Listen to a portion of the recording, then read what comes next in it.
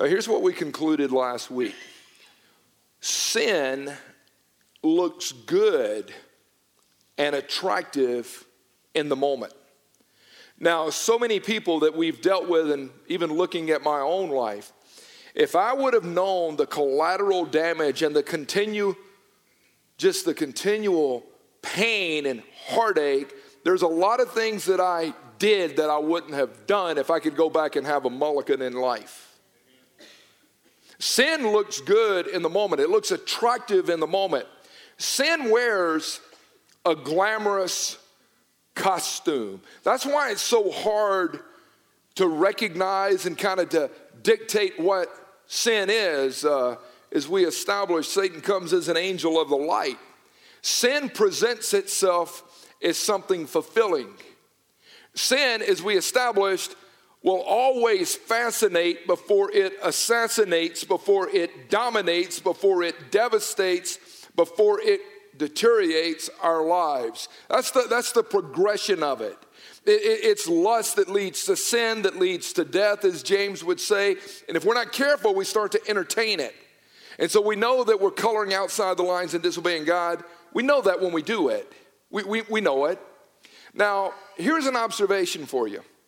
I believe that the greatest frustrations in our life are a result of self-inflicted wounds when it comes to sin and rebellion. When we deal with our stuff and we look at it, reality is it's a self-inflicted wound. The deepest pain that people have today has come from self-inflicted decisions and choices that they've made.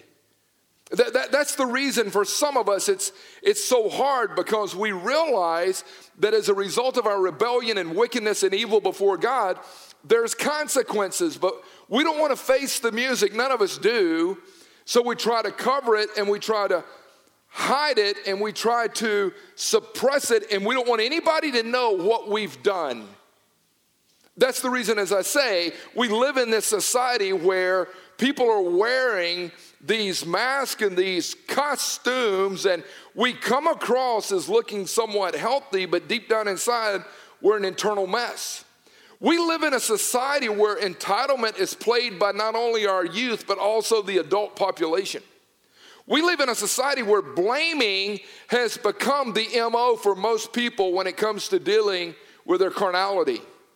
I got introduced to a new word this week from my brother Nick, and the word was affluenza.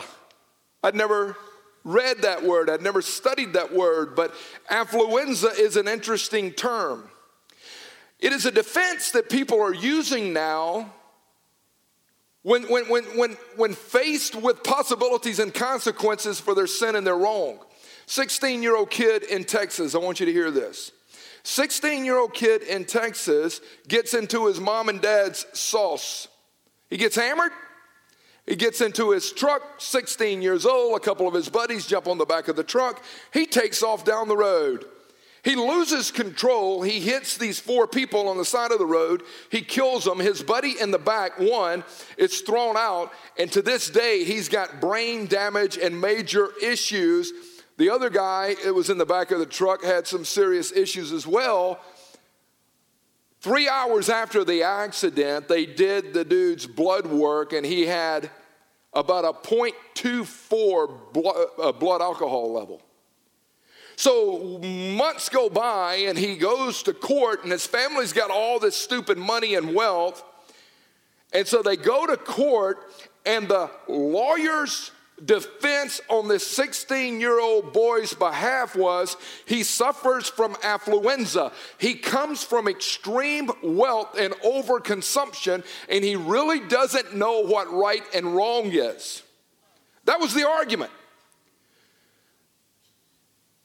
Here's the thing that totally fried me, to which the judge then looked and sentenced this kid to 10 years probation, no jail time, and he must attend an alcohol and drug rehab. Why? Why do we cover? Why do we blame? Why do we shift? Why do we do it? Why do we play that game so often? And reality is the majority of what we deal with day in and day out is a self-inflicted wound. We live in a society where nobody wants to take responsibility. Nobody wants to own it.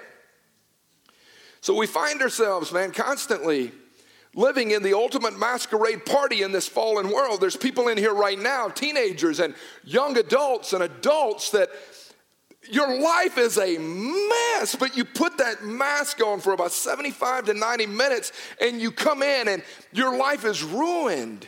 Deep down inside, you're crippled. And because of the posing and the pretending and this outward beauty and this inward chaos, life goes on. Here's something I wrote out. It's like, and oh, how we wear the mask and the costumes inside the church. A loud voice that yells with all of this passion comes with the mask of a zeal for truth. Lust masquerades as a beauty for love. Gossip does its evil work by wearing the mask of concern and prayer. Come on. A need for power and control will wear the mask of leadership. The fear of man oftentimes manifests itself as having a servant's heart. You ever hear that phrase in the workplace or school place? Never, but in the church you'll go, they've got such a servant's heart. And if we're not careful, we're functioning out of a need to be needed. We need applause, we need attention. All of a sudden it's this fear of man or wanting to please man that we do what we do all the time wearing the mask. The pride of always being right will oftentimes wear the mask of a love for biblical wisdom. Hannah goes out the other day. Her and Jesse, they're in the yard hanging out. She's 12, he's 15. All of a sudden, Hannah, she comes back in and goes, Dad, I've got a question. I said, Hannah, it doesn't matter. Hannah, listen to me. What you're asking is, listen, it doesn't matter. She goes back out. She's out there for about 10 minutes. All of a sudden, she comes in. She's smiling. And I said, what's up? She goes, I love it when I'm right. Anybody feel that way? It's not about love, and it's not about grace, and it's not about mercy, and it's not about reconciliation, and it's not about restoration. I love it when I'm right. And so the pride and the ego continues to be paraded. It's reality. We cover, we hide, we pose, we keep playing the game, and we see other people that are playing the game, and we think that's the way you do life. Have you ever noticed how we're so skilled at looking at our wrong and our junk and still seeing good? But we can look at the failures and the wickedness and the evil and the bad behavior of others, and oh my God, it's so obvious. Anybody struggle with that? I mean, you tolerate in yourself what you would never tolerate in others. Have you ever noticed how even your own sin does not allow you to see yourself accurately? Anybody else struggle with that, or am I just kind of over here on an island of introspection myself? Yeah. And then rather than approaching the Lord, and rather than running to God and confronting my sin and embracing the mercy of the Lord, I start to be my own defense attorney of bringing to God all my self-righteousness of really how good I am. And if I'm not careful, and if you're not careful, we leak into playing the comparison game, and we'll always find somebody worse than us to compare ourselves to so that we feel that we're a little better off. And in doing so, I usually run to the Bundys or the Dahmers or the Hitlers or the Mansons, and I never run to the Mother Teresas and the Billy Grahams. You've got those people in your world. I was talking to a friend the other day, and her husband will dog other people that are drunks because they drink a quart and he only drink a pint, but he's hammered all the time. He's had multiple DUIs, and he'll dog the other dude for drinking a case where he drinks a 12-pack, but he's better. You ever do that with your sin? You ever look at others and feel like, well, compared to them, I think I'm okay, and all we're doing is suppressing and not addressing, and we keep wearing the mask. You know why we do it? You know why we do it? Because the insanity of the argument when we go there is, my greatest problem is outside of me. It's not inside of me. It's really not me. And so when we start to argue, it's insane. And what we do is we tell God, since it's outside of me, I don't need your rescuing power. What I need to be rescued is from this other pagan sinner hellion in the room.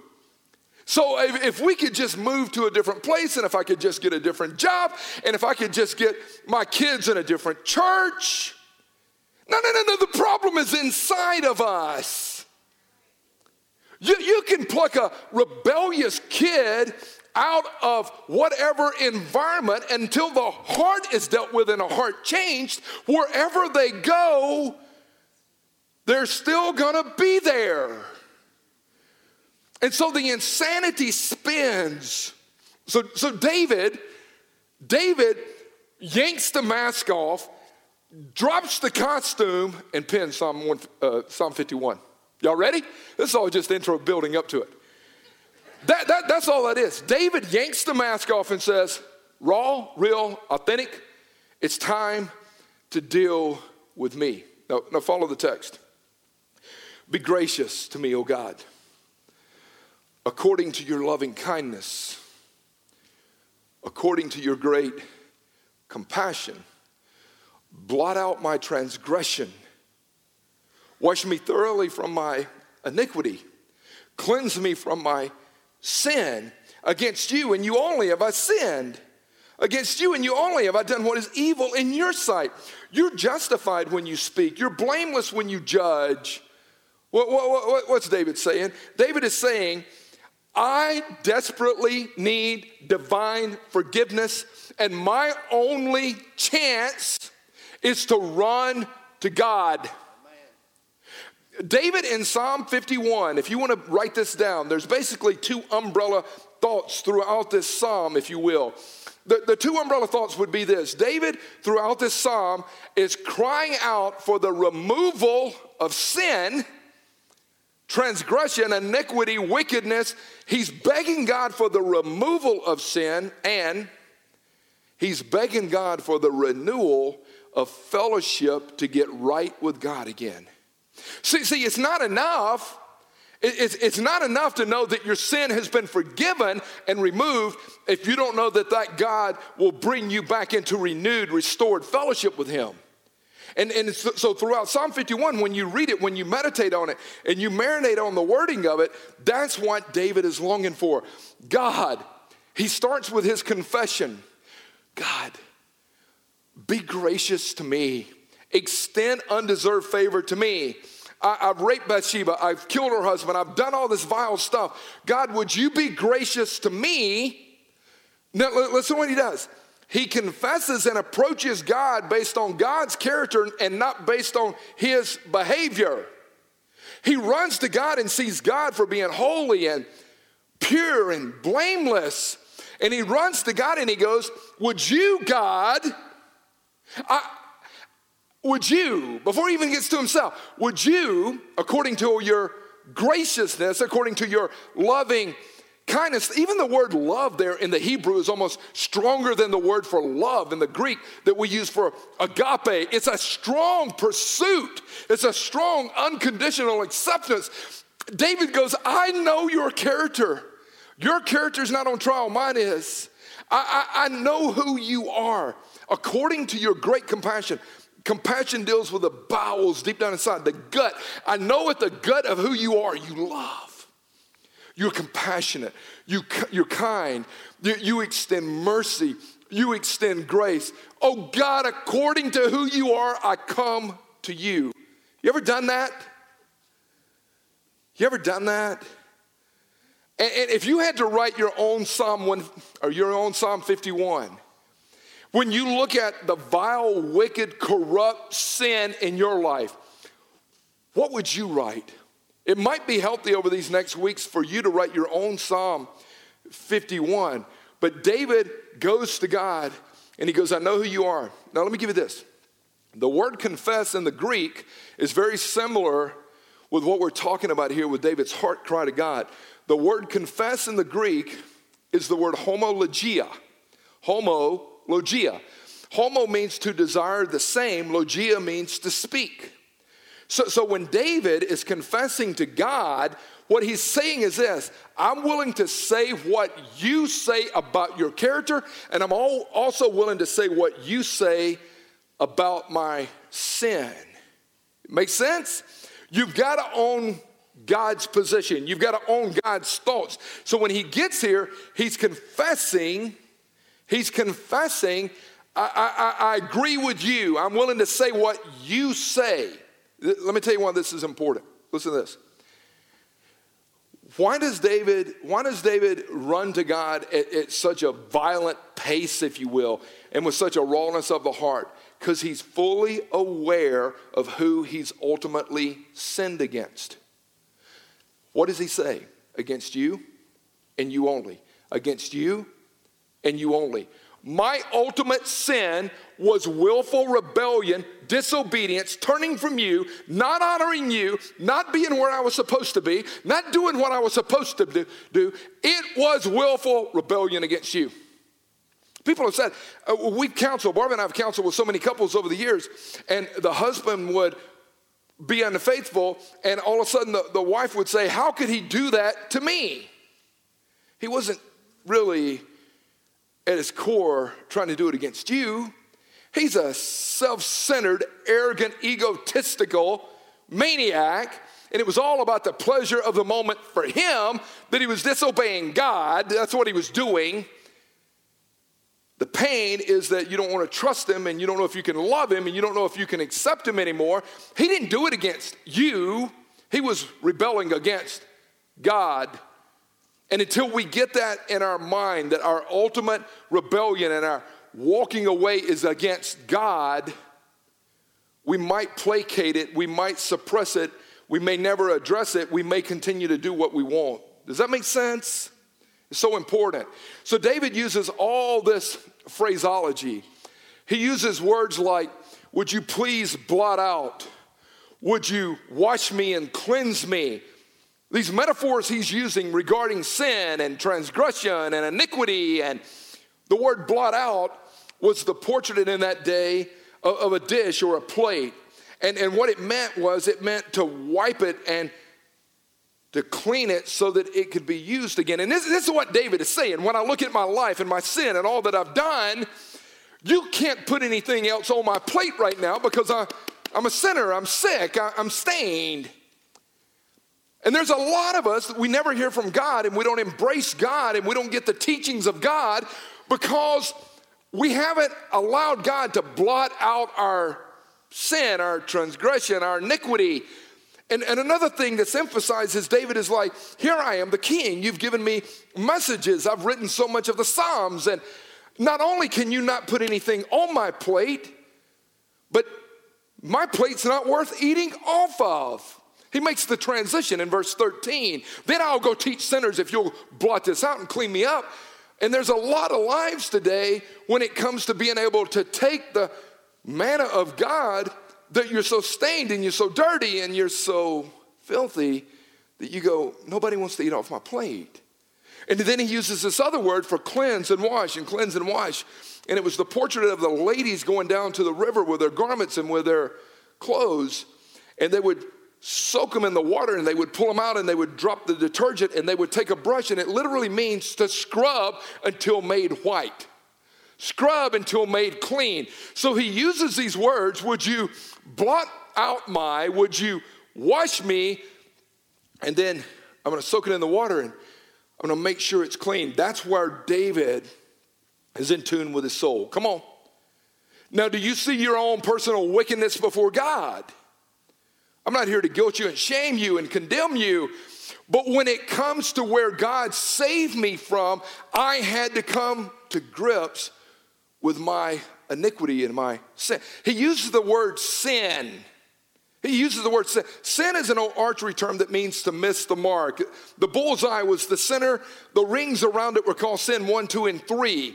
So when we miss the mark, it's when we choose to do something wrong or when we refuse to do something we know is right. That's why he says in James 4:17, the one who knows the right thing to do and doesn't do it, he sins. He's missing the mark. We have all sinned and we fall short of the glory of God. We've missed his mark. Make sense? And the unredeemed soul, the unrepentant soul left to itself will always gravitate toward arrogance and pride and self-consumption. Paul would even write it this way. Paul would say it this way in Romans 7. He goes, I've come to realize that there is nothing good that dwells inside of me, that be in my flesh.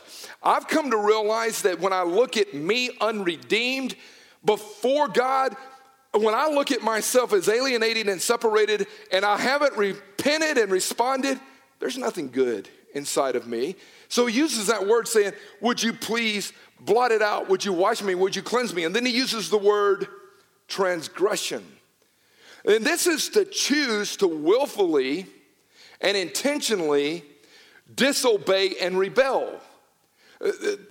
I'm choosing it. It's premeditated. It's calculated.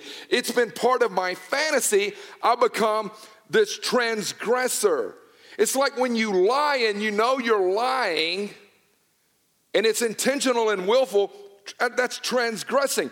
When you refuse to submit to biblical authority, I'm a believer, I'm a follower of Jesus, but I don't love and I don't give and I don't serve and I don't share.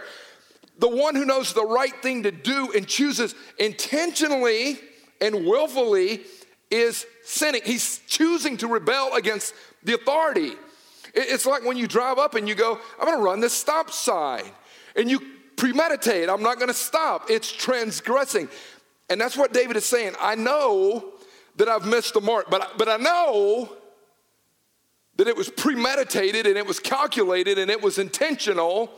Then he uses the word iniquity. And the word iniquity means to be bent out of shape.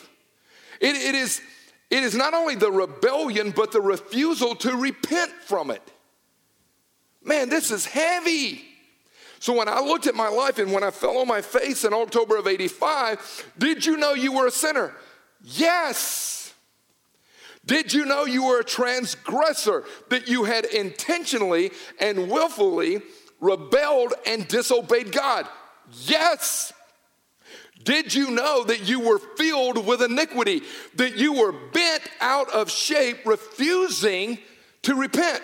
Yes. Yes. Then what can I do? I can homologia, I can run to God, and I can repent and receive his grace, his loving kindness, and his compassion. Make sense? Who needs it? I do. Every person in this room needs it. So it's important to get the backdrop of where he's crying out in this confession and the wording that he uses.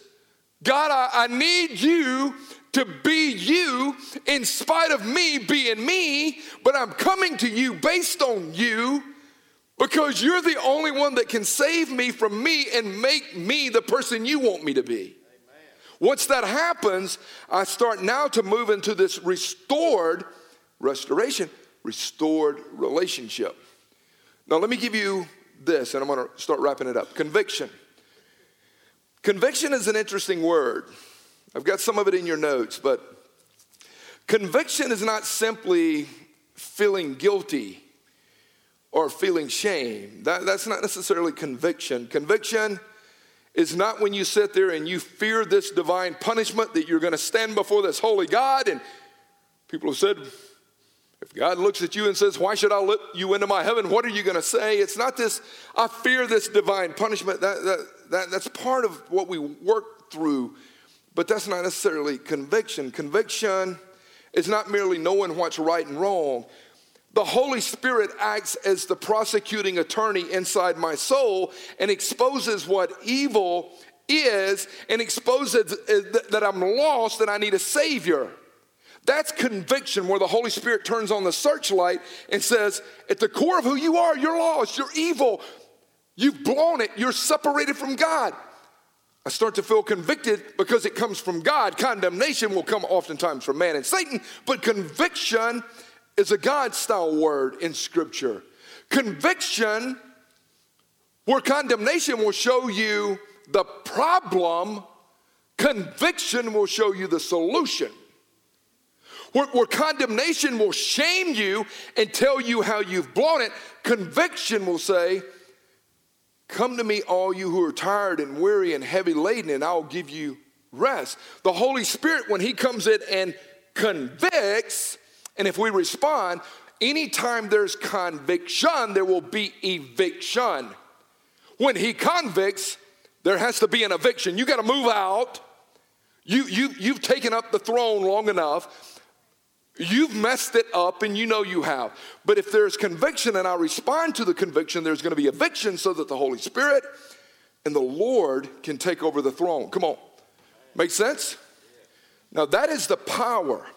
So when Isaiah cries out in Isaiah chapter 6, he says, in the year that King Uzziah died, I saw the Lord, and he was exalted and lifted up. And I saw the beauty and the holiness and the radiance of the Lord. And then he said, I said, woe is me. I'm a dirty man. I'm an unclean man. I've got unclean lips. My life is filled with stain and sin. How did you see yourself as a sinner, depraved, a reprobate? How did you get there? Because I saw the glory of the Lord, and I saw this gap between holiness and sinfulness, purity and pollution, and the Holy Spirit convicted me and said, look at the gap. That's what you're looking for in life. How do you move toward it? You've got to see God for who he is. We've got to stop reducing God down to manageable terms, and we can't make God what we want him to be. We have to embrace him for who he is. As long as we try to make God one of us and we humanize God and we deify ourselves, we're going to live in the ruins of our wretchedness. And people have done that for so long. When the Holy Spirit convicts us, we become convinced of how much our sin dishonors God. When you start to realize my sin dishonors God, it doesn't only just disrupt fellowship with God, but it dishonors God. Anybody ever been there? You ever been there where the Lord says, it hasn't just disrupted our hang time, you dishonor me. And I'm like, I don't want to live that way. That's the reason throwing that stinking Budweiser down on the ground that night, driving at about 1 o'clock in the morning, I'm like, I'm sick of living in sin, but I don't know how to stop it. Come to me, Theo. You've been running from me. You've been trying to get your needs met apart from me. You've been trying to find satisfaction in the things of the world and not me. You've turned to these less wild lovers and not me. And when the conviction of the Lord comes, it brings about godly sorrow. Godly sorrow leads to repentance. Godly sorrow. I'm sorry in my heart that I've dishonored you. John 12:47, I love this. John 3:17 is similar. But Jesus says, listen, I did not come into the world to condemn the world, but I came to save it. Romans 8:1 says, therefore now there is no condemnation for those who are in Christ Jesus. Revelation 12:10 says, for the accuser of the brethren, Satan, comes, and he accuses and condemns and shames. Conviction shows me that there is a loving God who's been pursuing me in spite of my wickedness and my waywardness. Condemnation says you'll never measure up, you'll never get it, you deserve to lose and bust hell wide open. Not conviction, not godly sorrow. Godly sorrow woos me out of the ruins of my wretchedness and says, come It is the heart of the prodigal when he runs home and the father chases after him and says, I've been waiting for you and looking for you. I didn't want you to die in your sin. I didn't want you to die in the far country. Let's party. I'm so glad you're home. Godly sorrow leads to repentance that's based on the conviction of the Holy Spirit. Joe, my buddy, about 6 or 7 years ago, Joe had retired from baseball. Joe had made a ton of money, millions upon millions, and Joe was living a life of sin. I didn't know what was going on. Joe had done ministry with me. He had traveled throughout the U.S. and other places. We go out to dinner about 6 months before it went down, and we came home that night, and Barb says, I don't know Joe any more today than I knew him 8 years ago. He hides, he covers. There's so many masks. Joe's wife calls Barb and says, something's not right. This dude is lying. There's something going on. He's sinning, and I know it. I don't know what's up. So they do a little private investigation, get the phone records, and all of a sudden they're calling all these numbers while old Joe's not home one day. And oh my God, they talk to a lot of interesting females and others. So we go over that night, and they've done their private investigation work, and they've uncovered a lot. They've got passwords to emails and all this. Them girls were good. So we go over that night, and my buddy, who's a counselor, and myself and Barb meets with Joe and his wife, and he lies, and he lies, and he lies.